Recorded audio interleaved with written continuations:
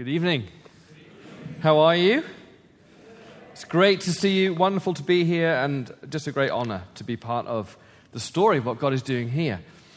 This evening we're going to look at the topic, telling others about Jesus. Telling others about Jesus. In Acts chapter 1, we read that Jesus says, "You will be my witnesses," telling people everywhere about me. In Jerusalem, Judea, and Samaria, and to the ends of the earth. And the question I'm asking tonight, that we want to ask together, is how do we tell others about Jesus in this cultural moment, in this city, where, if we're honest, we find it really difficult. We are facing great opposition and hostility to our faith, increasingly so. That we are asking the question, how on earth do we be witnesses to Jesus in the face of our own fears, in the face of the opposition that we endure? I know we endure opposition because when I first came to Los Angeles, I was flying in to plant this church. I was flying in for about 5 days at a time to kind of cultivate a community who wanted to plant this church together. We only had 3 people in the city that we knew, and we thought, well, I've got to fly out there and meet people. And in one of those weekends, I was in Los Angeles, I met someone who said, "Hey, Gab, awesome, why don't you come to this launch event in Beverly Hills with me?" And so he told me where to meet him, and I went to this bar in Beverly Hills and waited for him, and he didn't show up. But I thought, you know what, that's okay. And I went inside anyway and got a drink at the bar and started to talk to 3 of the people there. Had an incredible conversation with these 3 people. Amazing stories about the movies that they wanted to be in, their scripts that they were writing, and all these kinds of things. I was fascinated by who they were and what brought them to LA. And eventually they asked the question which I was dreading. And they said to me, "So, yeah, what brings you to LA?" Now, I was raised in a secular context in England where I knew no Christians except for those in my church. And so I knew the kind of antagonism that I might face, and I was a bit nervous about sharing what I was doing in LA. And so I said to them what I'd said all my life, and someone asked me what I do now. I said, "Well, I just don't think I ought to say." And they said, "Mate, don't worry. This is LA. Everything's normal. It's safe here, man. It can't be that bad." And I go, "Mate, it really is. I don't think it's going to go well." He went, "Bro, don't worry. This is going to be great. We're here for you." And I went, okay. And I said, "Well, I'm here to start a new church. I'm a pastor." And the guy on my left picked up his drink and walked away. The guy in front of me picked up his drink and looked at me and went, "But you're such a nice guy." And then he walked away. And the girl on my right, the lady on my right, just looked at me, and actually tears filled her eyes as I could sense that she was worried about being next to someone who might condemn or judge or shame her. And she just politely said, "Excuse me," and she left. This is the reality of the cultural moment that we're living in. We're living in a time where Christianity is not a popular topic. Telling others about Jesus is opposed. And in my observations, there's really 3 oppositions that we're facing. First of all, there's the spiritual opposition that Jesus felt and anyone will always feel because we have a spiritual enemy who doesn't really like people discovering Jesus. And so, in one sense, it's obvious that there'll be opposition. No advance of the kingdom goes unopposed. We're not fighting against flesh and blood. We have a spiritual enemy. But on top of that layer of spiritual opposition, there's cultural opposition in this city of Portland that we're living in, or Los Angeles. We're sharing our faith is increasingly difficult because we are living in, as you know, a postmodern generation where people don't want to discover objective truth. They want to find out what works for them. We're moving out of objectivity to subjectivity, which, hey man, whatever works for you is awesome, but it's not my truth, that's your truth, and I'll just find out my own truth, thanks very much. We're moving away from authority to autonomy. We don't want experts to tell us what to believe. We don't want a pastor to say, believe this. We want to discover our own belief system through self-discovery and autonomy. And when we're moving away from evidence to experience, where people say to me often in LA that, hey, Gare, man, anybody can slice and dice evidence to support their own agenda. I actually have given up even trusting in any evidence. It's really down to what really works for me. And right now, matcha lattes and hot yoga, that's really my truth. That's working for me. And then, of course, we're living in not only postmodernism, but also post-Christendom, where Portland is at the forefront of that, LA is as well, where the Christian voice is moving from the majority and has a long time left the majority to now the minority, where we're wondering how to react that way, where people see the Christian voice as once at the center of public discourse, but now on the fringe and ridiculed, and where increasingly this is something new versus what I grew up with in England, which was secular, post-Christendom. I didn't know any Christians growing up at all unless they were in my church. But we, growing up in England in a post-Christendom society, were respected. We were the goody two-shoes of society. We had the moral high ground, even if people didn't believe in what we believed. But increasingly, we're moving from respected to disrespected, where you will be mocked or teased or seen as anti-intellectual. And actually, even worse than that, you'll be seen as what's wrong with society, not what is right with society or even good in society. A friend of ours who became a Christian on Alpha 2 years ago was petrified about coming out as a Christian to her friends because she knew what that meant for her relationships, she knew what that meant for the stereotypes, and she knew what that meant as far as social criticism. All of those cultural oppositions mean that actually we have another set of oppositions which are not external but internal. We have actually personal oppositions in our own heart where if you talk to anybody like this in this community and you say, hey, we're going to talk about telling others about Jesus, there's a collective groan of, oh. Because there's deep opposition in our own internal structures where we don't want to associate ourselves with maybe some of the evangelistic spokespeople of the last 30 years. It's the shame of, we just come across as judgmental. We just come across as arrogant. I don't want to be like that. I don't want anything to do with that. We then have fear of rejection. Like my friend who came out as a Christian, fear of, I'm actually going to be rejected. I might even lose my job. I might actually not be welcome in this community anymore. There's the fear of our reputation of, oh my word, I thought you were scientific. I thought you were intellectual. How can you believe in that kind of legend or myth? And then there's obviously fear of losing our relationships, where people start to go, man, I don't actually want that kind of influence in our community. And then we have opposition because we think in this cultural moment, people are so far away from Jesus, I have no idea how to help them find him. That people have no commonality with us and they're so far away. The old methodologies of introducing people to Jesus do not work anymore. And we don't know what to do. I was reminded of this when I was only 18 in a secular context. We were taught people needed Jesus and tell people about Jesus, but we were given tools and methodologies which were sincerely believed in their love for others, but terrible evangelism. It didn't move people an inch toward him. In fact, it moved people further away.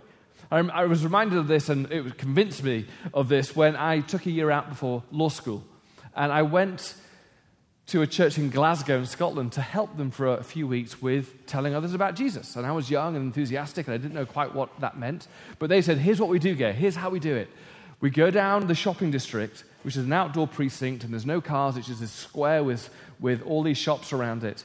And you're going to preach, and you're going to preach for about 5-10 minutes, and don't worry, we'll gather a crowd, and then you can preach to the crowd. And what we're going to do, we're going to bring the worship team down, and we're going to set up, and we're going to sing songs, and then we're going to praise Jesus on the street. People will gather, be intrigued by this holy choir of people singing, and then when the choir gathers, you get out there and bring them all to Jesus.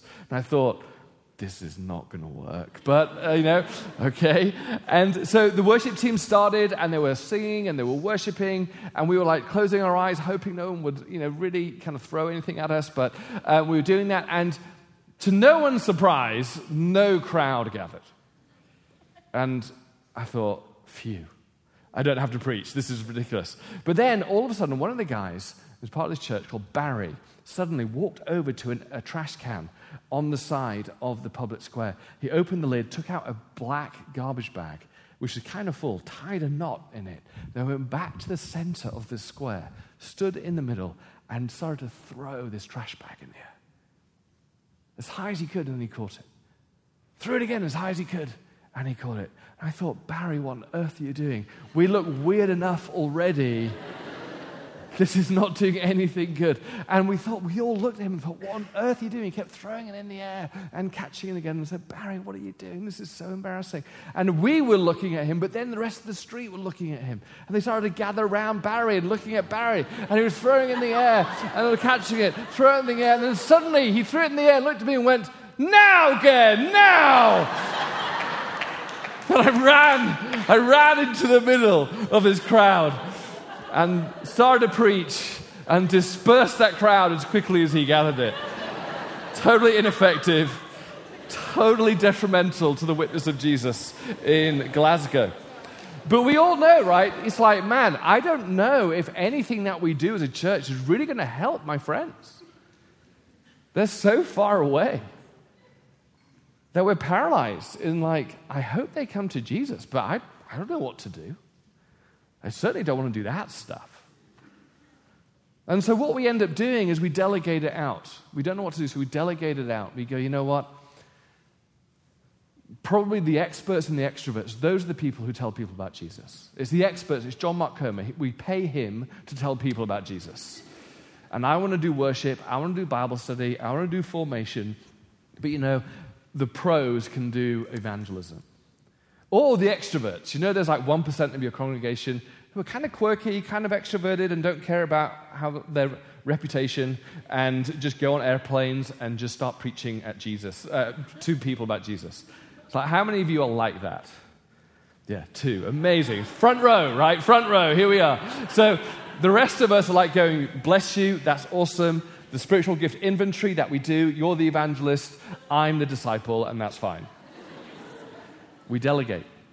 Or many people in LA, maybe here, are starting to go one step beyond that and going, you know what? And these are phrases that people have said to me. It's like, yeah, I'm post-church, I'm post-evangelical, I'm post-Pentecostal.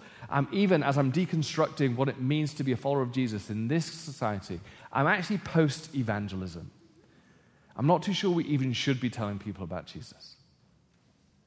Barna came out with a statistic, which is no surprise for those in cities like Portland or LA, where it says 47% of Christian millennials are struggling with even the idea of telling people about Jesus. That maybe in a tolerant, pluralistic community, we shouldn't be doing that. All of this adds up to one conclusion that we face every day in our city as Christians, and I think you may be facing it here, is that we have a crisis about evangelism. It's the convenient thing we just want to forget. And we want to do something else. And I get it. The problem is, God broke my heart for the lost of Los Angeles. And I believe he wants to break your heart for the lost of this city. That we have to do the hard work and come together and go, we can't ignore it. In fact, love compels us. In fact, I'm here for this very purpose. As Jesus was sent to seek and save the lost, so have I been sent to Portland. So what does it mean for us not to shrink back, not to retreat, but actually to press in to the calling on our lives and our church to bring the good news to those who don't know Jesus? We're going to look at 3 things. We're going to look at what John Wimber, who was the leader of the Vineyard Church, said. If you ever want to introduce something in church or reintroduce it or see it on fire, you need 3 things. A theology for it, to remind us why we're doing this. Secondly, a model that works. A model that puts legs to your theology, that you go, I can do that. That seems accessible to me. And then thirdly, we need to go away and actually do it. A theology, a model, and a practice. So let's look very briefly at the theology. Why on earth are we called to tell people about Jesus? If you have your Bibles, turn to Acts chapter 16. We're going to look at very briefly a story of Paul bringing the gospel to a city that was extremely hostile. Great opposition to the gospel in Acts chapter 16. And do you remember when in Acts chapter 1, we read earlier, Jesus said, you will be empowered by the Holy Spirit. You will be empowered by the Holy Spirit. And the great news as we look at this, Paul is taking Jesus at his word in going, I'm not doing this on my own, but I'm following the Holy Spirit. That the Holy Spirit is given us because by ourselves we're petrified about telling others. That if you're here today going, Gare, I don't want to tell others, then congratulations. God knew that. And so he said, I will give you my Spirit. So what does it look like to move from being petrified about telling others about Jesus to actually being empowered by the Holy Spirit to do it? We're going to look at this passage and we're going to see three things that actually brings great faith and hope to all of us in the room. The Holy Spirit leads us as we tell others. The Holy Spirit burdens us. And the Holy Spirit empowers us. In verse 6, we're going to begin. It says this, Next, Paul and Silas traveled through the area of Phrygia and Galatia because the Holy Spirit had prevented them from preaching the word in the province of Asia at that time. Then coming to the borders of Mysia, they headed north for the province of Bithynia. But again, the Spirit of Jesus did not allow them to go there. So instead, they went on through Mysia to the seaport of Troas. I'm going to stop there and see our first point is on this journey of telling others that actually Jesus says the Holy Spirit will lead you as we commit to the task of telling others about Jesus. I don't know about you, but it's quite daunting to think how on earth are we going to see Portland come to Jesus? There's so many challenges, there's so many oppositions, there's so many cultural faux pas, there's all sorts of things. What do we do? Better production values, better social media strategy. What are we going to do? Paul had a plan to reach Asia Minor and Europe for the gospel. But the heart of his plan was being dependent on where the Holy Spirit wanted him to go. So the great news is when you're looking at Portland, when you're looking at Los Angeles, the Holy Spirit has a plan to reach this city. He's not daunted by the opposition. He's not surprised looking at God the Father and going, oh my word, have you seen Portland? What have they done? No. He knew everything that was going to happen, and he knew the plan through you, through Bridgetown, through other gospel churches, to go, here's what we're going to do. And Paul was on his missionary journey, and he was able to listen to the Holy Spirit to say, don't go there, go here. Don't go there, go here. When you as a church commit to saying, we're going to reach the city for Jesus, it begins with saying, Holy Spirit, show us what to do. In your workplace, Holy Spirit, show me what to do. In your families, Holy Spirit, show me what to do. And you'll be listening to the nudges of the Holy Spirit. Pray for that person. Text an encouragement to that person. Invite that person to Alpha. You'll be listening to the nudges of the Holy Spirit. And before you know it, you see that telling others primarily is an adventure of following the Holy Spirit. When we moved to LA, we only knew 3 people. And I was desperate to find more people to plant this church. I was flying out for the weekends to cultivate a church planting launch team. The family were about to move out in 3 months, and we had 3 people. And it wasn't going so well. I was having 8 coffees a day to try and cultivate relationships to plant a church. I was wired beyond all comprehension. And I went one day for a jog around Santa Monica. Ended up, it was probably more of a walk, I got to be honest, and walking around Santa Monica. And I was praying, going, Lord, you've got to do something. And we passed this church, and I felt, as I passed this church on the corner of 18th and Washington in Santa Monica, I felt a nudge of the Holy Spirit. I felt a nudge of the Holy Spirit saying, this is important. I didn't know what that meant. I asked the Holy Spirit, what does that mean? And he didn't tell me. He just said, this is important. And so I went back to where I was staying. And as I got back, about half an hour later, the person I was staying with said, Gay, you never guess what? There's this amazing new church plant. I've just discovered them. They're amazing. They're like full of the Spirit.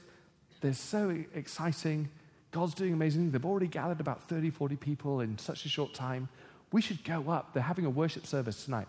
We should go up and get to know them, encourage them. And everything in me wanted to be happy. But I was so bitter and so kind of toxic. God, how could you bring another church just before I'm here? He's like, what are you doing? This is bad management. This is bad deployment of your team. And then she said, they're meeting at this church on 18th and Washington up the road. And I felt, that nudge of the Holy Spirit. So I went, okay, let's go. So we arrived a bit late and walked in. And as I walked in, sat down, I felt, wow, this seems familiar. I don't know anyone in this room, but they feel like family. Like they're worshiping this kind of way, and they're just they're preaching this kind of way. And this sounds, wow, this is kind of like the church that we want to start. And then the lead pastor got up, and he said this. He said, as you know, we've been cultivating this church plant now for about 6 months. And I've come out of a church in Orange County, and we've been cultivating it. It's very exciting. But as you know, last week I announced that the lead pastor of the church in Orange County is transitioning, and I need to go back, and I need to take over. So we announced last week that if this is going to continue, in the next couple of weeks, we need to find a church planter who's already here, who already kind of has raised his funds and can take over straight away. And I'm going, pick me. I then went up to him afterwards, and we introduced ourselves to each other, and we had the identical friendships through Alpha, through HGB, through someone like called Mike Pilavacci, I know who's come here. We were like brothers that we'd never met before. And he was kind of tears filled his eyes, and he introduced me to the community that next week. And it was because in a city like LA, I'm going, Lord, I have no idea how you're going to break into the city. And he goes, it's okay. I do. Follow me. Are you listening to the nudges of the Holy Spirit? But secondly, Paul not only was led by the Spirit, he was burdened by the Spirit. Look at this. In verse 9, the Holy Spirit leads him to the seaport of Troas. And then in verse 9 it says, that night Paul had a vision. A man from Macedonia in northern Greece was standing there pleading with him, come over to Macedonia and help us. So we decided to leave for Macedonia at once, having concluded that God was calling us to preach the good news there. Do you see what the Holy Spirit is doing? He is giving Paul a glimpse of the pain and the fate of those who don't know Jesus. He's there minding his own business, hanging out on the roof terrace of a house somewhere in Troas, having a cup of tea and a cake. And all of a sudden, the Holy Spirit descends and says, I want to give you a glimpse into what it's like to not know Jesus. And before him was a man from Greece who would have looked sophisticated, who would have looked like he had it all together, was in a culture that everyone esteemed as the good life, kind of like Portland. And yet this man was doing something that was the opposite to what everyone thought would be happening. He was begging Paul for help. He was begging for help. See, Jesus hears the cries of those who are stuffing their lives with everything that this world says is what you need, and yet fundamentally is still empty and broken and lonely and depressed and unfulfilled. You see, Paul could have looked at Macedonia and said, God, why are you, they have it all together. Philippi is a Roman colony. It's the elite of the cities in this area. It's wealthy. It's cosmopolitan. They have it all together. They are the envy of every other community in this area. And yet God says, I want you to hear the cries of those who don't know me. Even though they look like they have it all together, I want you to hear what I hear every day for people who don't know me. And Paul was so broken in his heart with love for this man. The next verse is simply this. So we concluded we had to leave at once to bring the gospel to them. See, the Holy Spirit, I believe, is doing the same thing with all of us in LA and in Portland. He's breaking our hearts again for those who don't know him. It's so easy, isn't it, to look at Portland and go, man, this is the good life. People look good. They've got great outdoor gear. They've got great outdoor lifestyle. They've got washed coffee. They've got this, every ingredient is from some organic farm in Tibet. It's just unbelievable. And yet you know as well as I do, behind that, behind these good things, because they're not God things, there remains depression, the anxiety, the broken relationships, the insecurity, the fears, and ultimately an eternity separated from Jesus. If there's one thing I pray for tonight, is that Bridgetown continues to say, Jesus, never let our hearts be cold to the cries of those who don't know Jesus in our city. To look beneath the veneer of the good life and to hear the cries of pain that you hear day in, day out of the city you love. Thirdly, the Holy Spirit does something else. He leads us, he burdens us. But we see in the rest of this chapter, I don't have time to read it, but we see Paul empowered by the Holy Spirit to bring the gospel to the city. This story is incredible. Please read it later. There's 3 people who come to know Jesus in Philippi, and they each come to Christ in a different way. Paul is empowered to bring the gospel to the city in 3 ways, and he wants to empower us in these 3 ways too. Words, wonders, and works. Lydia was a wealthy businesswoman who came to Jesus because Paul explained the gospel to her, answered her questions, intellectually helped her through the hoops of this man called Jesus from Bethlehem, who is now the Son of God. And on Alpha, one of the reasons why I love Alpha so much is because we respect people's questions about faith. We respect their doubts. We respect their concerns. And like Paul, the Holy Spirit takes his words and he still takes our words over Alpha over 8 weeks, and people go, thank you, I needed help with this. And she gave her life to Jesus. The next person received Jesus in a totally different way. Paul meets a slave girl who was oppressed by a demon. She was socially and spiritually so oppressed, no apologetic conversation about the historical evidence of the resurrection was ever going to move her. What she needed was a deliverance, a wonder, a miracle to break through.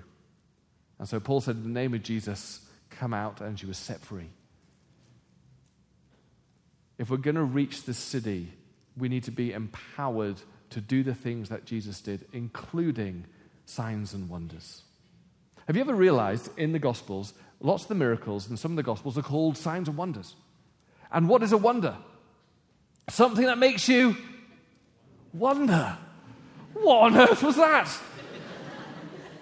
You see, so often people looked at Jesus and went, carpenter from Nazareth. And then he did something. He healed a blind man. And they go, who is he? Because he alerted them that he was more than what they thought. And so often, we need to be empowered with the power of God, because in this culture, like LA, it's not until there's a power moment in their life that they go, whoa, hang on. I remember this happened to my boss. I was working in the law firm, and my boss shared an office with him. And I was trying to do everything I could in that office to change his stereotype of Christians who are judgmental and arrogant and hypocritical and anti-scientific, to try and be, no, you've got it all wrong. And I was just trying to love him and show that my faith was not those things. And I would try and invite him to church, would never come. Try to tell my story, he would never want to listen. He was so opposed to Jesus. It was like, no way, man. Until one day he came back from lunch and he walked into the office and said, yeah, me and you, lunch now. And I thought, I've lost my job. I thought, I've lost a client. I've drafted a contract wrongly. Anyway, we got to the coffee shop, and I said, Michael, what's wrong? He said, well, you know, recently I lost a family member. And I said, yeah, I'm so sorry. And how are you doing? He went, no, I don't want to talk about it. I said, you're a Christian, right? I said, yes, I am. He said, well, explain this to me. He said, I was just coming back from lunch. Just coming back from his house. Was up the road, actually. Coming back from his house. And I was walking past, this church, St. James up the road. I went, yeah. He said, I'm walking past St. James.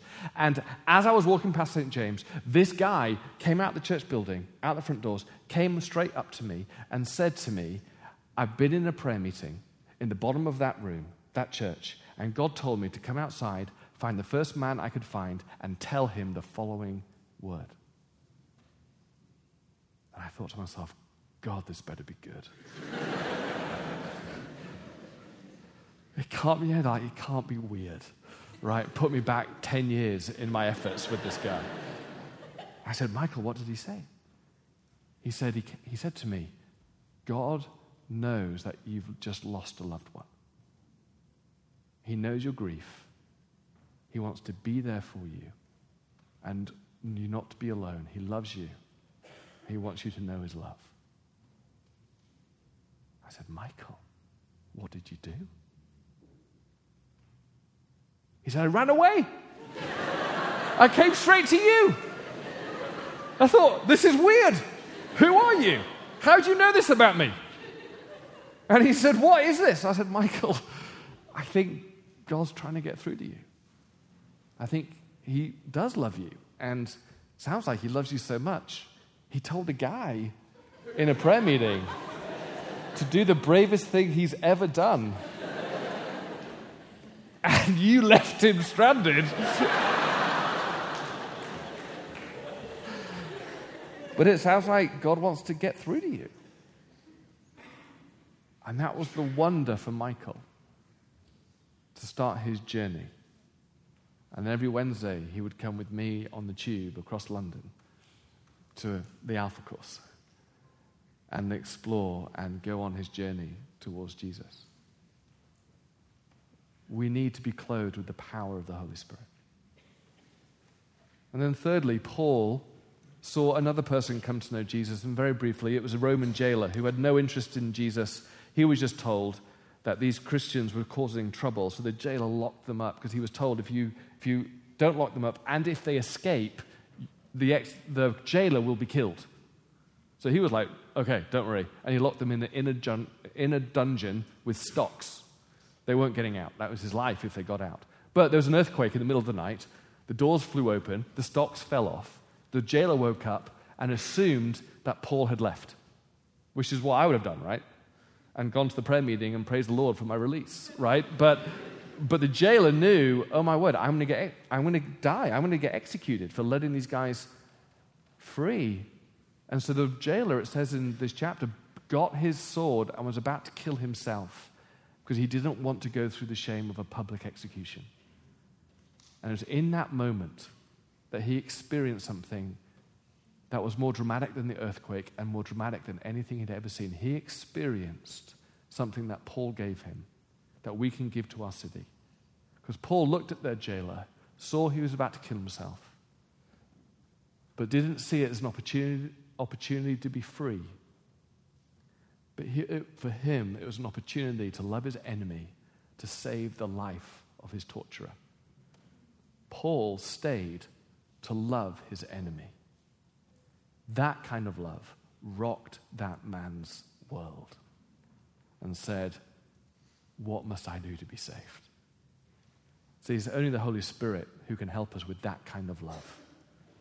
But in a city like Portland, if we're going to wake them up to the love of Jesus, we move beyond loving our friends, beyond loving those who love us, and we start loving and serving those who persecute us, loving and serving those who backstab you, who gossip about you, who fudge their sales report to get the promotion that you deserved, who actually said stuff about you to other people that you're now out of the loop, out of the friendship circle because of lies. It's them that we love. See, the power of love in a context like Portland will disorient and shock people to think, hang on a minute, there's something about Jesus that I didn't realize. Paul, empowered by the Holy Spirit, saw the gospel break out in a culture far more hostile than Portland because he was led by the Spirit, He was empowered by the Spirit, and he was burdened to not give up to see the lost come to Christ.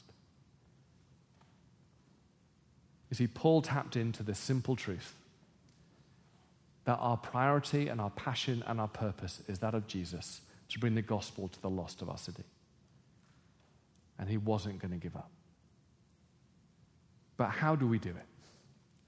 That's the theology. And it's all good, and Gary, get it. That all sounds great, and check the box, good theology. But how on earth do we do it in Portland? I want to suggest that the biggest question that I find in LA is the question that you have. I believe you want your friends to come to know Jesus. I just think we're petrified because we don't know how to do it. That's not going to kill our relationships. In other words, the question, I wonder if it's on the screen here. Next slide.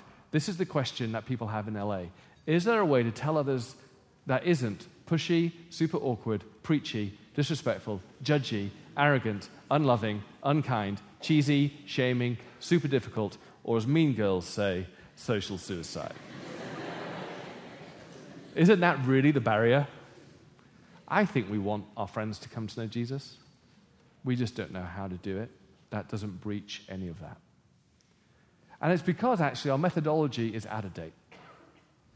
You see, here's a bit of a snapshot history of evangelism over the last 50 years. In the 1950s, we had a culture that was generally open to Christianity, that they believed the truths of Christianity. They just weren't convictionally caught up with that. And so how we actually saw people come to know Jesus was through what I call convictional moments.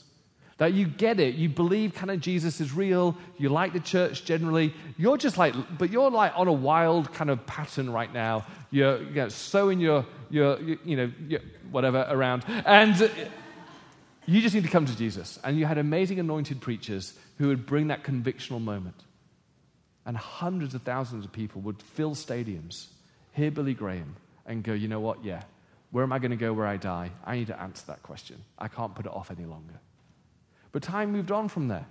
In the 1970s and 80s, with modernism at its peak, people started to go, and MTV at its peak, started to go, man, Duran Duran is so much more cooler than church on Sunday.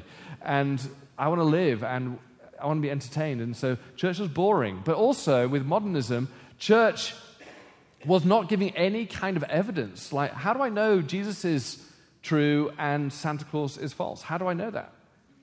You know, where's the evidence? And multiculturalism started to boom, and people go, hang on a minute, there's other religions. Why are they wrong and Jesus is right? Where's the evidence? So we had amazing books like Josh McDowell's, kind of the Evidence That Demands a Verdict, or Lee Strobel's Case for Christ. Really helpful books to go, first you need to do this, and then there's a convictional moment. Amazing, amazing results. But guess what? We're no longer in that territory. 2019 in Portland, we are living with a whole new set of obstacles for people to explore Jesus. So much so that my little stick figure, terrible graphics, I know, but my little stick figure here, when people are interested in spirituality, the last place they'll look is Jesus.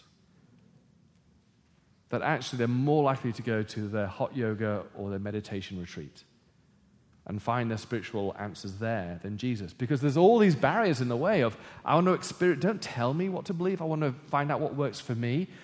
I want to discover it, I don't want to be told.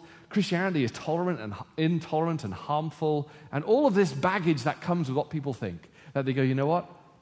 I don't want anything to do with it. And so the question is, what do we do in this environment? Does that ring true for Portland? What do we do? I want to suggest two simple things that we are finding very effective in Los Angeles. And I would suggest you can find effective here. That isn't super awkward, pushy, judgmental, etc. And it's not social suicide. First of all, 2 steps. First of all, love. Love your city. Love your colleagues. Love them in a way that the jailer was loved by Paul. So you disorient them with their preconceptions of what Christians are. Where they actually smell Jesus for the first time, not hypocrisy. I think we can do that, right? I think we can go, you know what? We are going to change how people feel about the name of Jesus in our city. They may not believe and want to follow him, but we're going to change that. We're going to be the first Christian, like my colleagues used to say at work. Gay, you're the first Christian that we like. I think we start there. Be the first Christian that your colleagues like. Because you love them. You're serving them. You're encouraging them. You're not gossiping. You're not doing all of these things. I had a little challenge at work that people in my work all didn't know Jesus and had a negative view of him. I thought, I need to change that. And in the end, they'd tease me for being the Christian. They bought me a Jesus action figure on my desk. You know, they bought this Jesus action figure with this big kind of beach ball earth balloon and went, oh, look, he's got the whole world in his hands, you know. But I knew beneath that teasing, in England, if they tease you, they love you. If they ignore you, they hate you. So I was thinking, I'm winning. In the sense of, I want you to discover what Jesus is really like. And they would say to me, I worked in marketing for a while, and it was like, yeah, can you say this? And it was kind of a fudging the truth. I went, no, mate, I'm not going to do that. And because, you know what, if I fudge the truth for you, then you'll never trust me ever again. And I want to be of integrity. I want you to be able to trust me in everything I do. And so that was their competition. They had a little sweepstake and a bet. Who can get Gare to lie? That was their little joke. But it was like they're changing the perception of this, what Christians. But that's not enough. That's the first step. The first step in all sociological research about coming to Christ begins with trusting a Christian. Because they don't trust Christians. Our city does not trust Christians. But what do you do? So the next step is, if you just go back a bit again, that. This is what I found. Love will get them to turn around and go, you're different. But there's all that stuff in the way still. And I recognize that that's where the real dilemma comes. Because we don't know what to do about that. And the old methodologies don't work. Next slide. Stadium evangelism won't help that. Bring them to a church service, listen to John Mark. Works for many people, but lots of our friends are too far away. Bridgetown community, too Christian. And there's like some Christians there you don't want your friends to connect with. Let's be honest. Right? And then friendship evangelism, that used to be the only way of doing it. But guess what? We're so mobile, so transient, and so superficial in our conversations nowadays. We just don't ever get to that depth of friendship where we can talk about the real stuff anymore. It's just like, what beer are you drinking? What are you watching on Netflix? It's like, I'm so tired of that conversation. So what do we do? And this is what we find.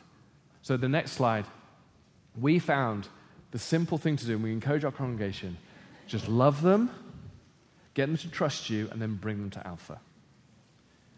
Now, for those who don't know what Alpha is, it's dinner conversations over 8 weeks where people go on a journey to explore faith at their own pace, in love, without judgment, and without shame. We started our Alpha last week. We had 450 people come. Because our church is confident that this is how you do it nowadays. Because the journey respects that it's not about moment. They need to be respected. They need to experience love for the first time in a Christian community. They need to be listened to, not just preached at. The 3 W's of the gospel are all over Alpha: words, wonders, and works of love. And what we find is this is what happens on Alpha. The messy, organic journey of the Holy Spirit bringing people through to Jesus. Now, I'm an alphaholic. But I'm only an alphaholic because if I didn't do Alpha, I'd still be throwing garbage bags in the air.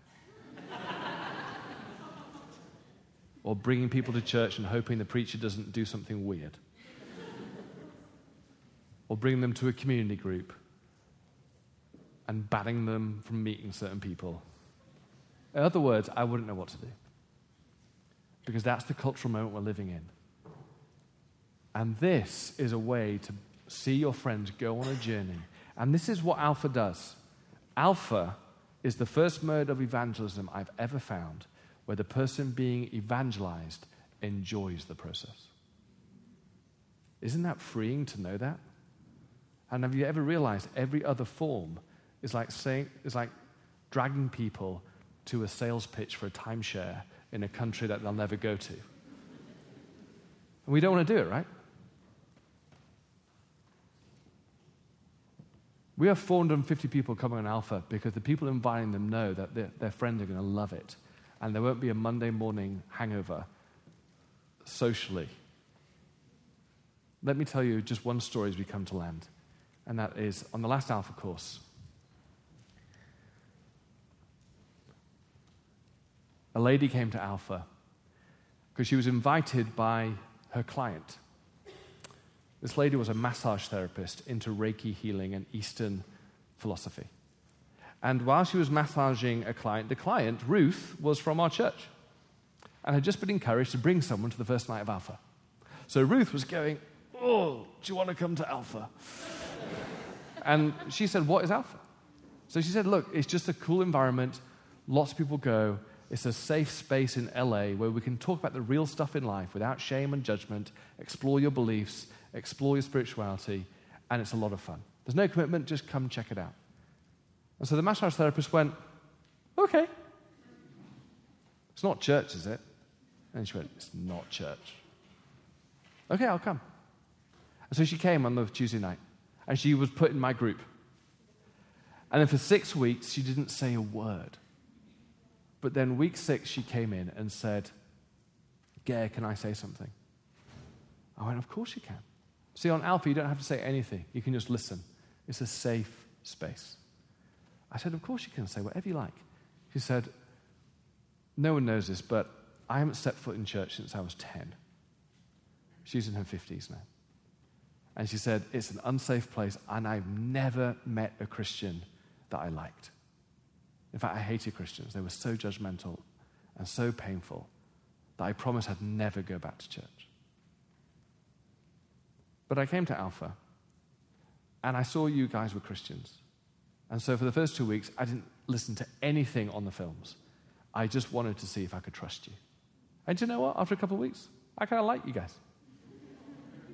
I went, "Thanks." She said, "So for the next 2 weeks, I thought, I'll listen to what is being said." And she said, "The films are talking about like forgiveness and grace and love, and I've never heard that before. And I didn't think that was what God was like. I thought it was about rules, and I never wanted to be judged anymore for not being good enough." And so last week you said, "Gare, you said to me and the whole group, if you want to know if Jesus is real, just go home this week and say the simple prayer out loud, wherever you are, 'Jesus, if you're real, show yourself to me.'" And so I thought, I'll give it a go, I'll see. So the night after Alpha last week, I woke up and I thought, "Jesus, if you're real, show yourself to me." When I finished saying that, I felt this overwhelming love fill my life I've never experienced before. I didn't know if it was real or not, so about 10 minutes later I said it again. I said, "Okay, Jesus, if you're real, show yourself to me." And it happened again. And I can't stop saying it. She said, "I'm massaging clients. I'm going, 'Jesus, if you're real, show yourself to me.'" And I keep feeling this amazing love. And she said, "I want the whole group to know," because my group is full of people who wouldn't call themselves Christians. She said, "I want the whole group to know I have tried everything. I've tried every philosophy, every meditative practice, everything possible. And this week I realized I have finally found what I've been looking for, and his name is Jesus."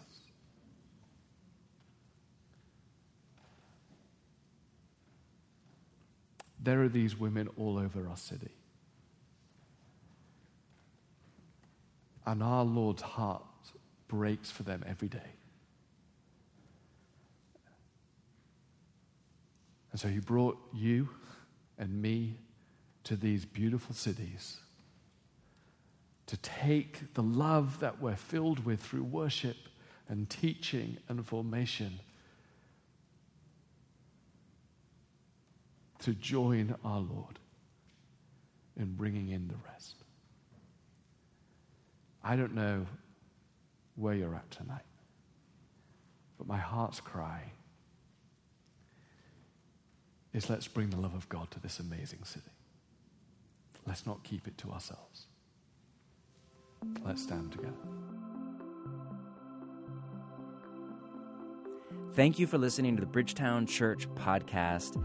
We are in the middle of a year-long capital campaign to raise money to buy a building on the inner core, an old, beautiful, historic church building about a mile from where we meet right now. If you have been blessed at all by this podcast and would like to give to that over and above your regular giving to your church, wherever you call home, we would love to have you participate in that. Feel free to visit bridgetown.church/give for more information. Thanks for listening.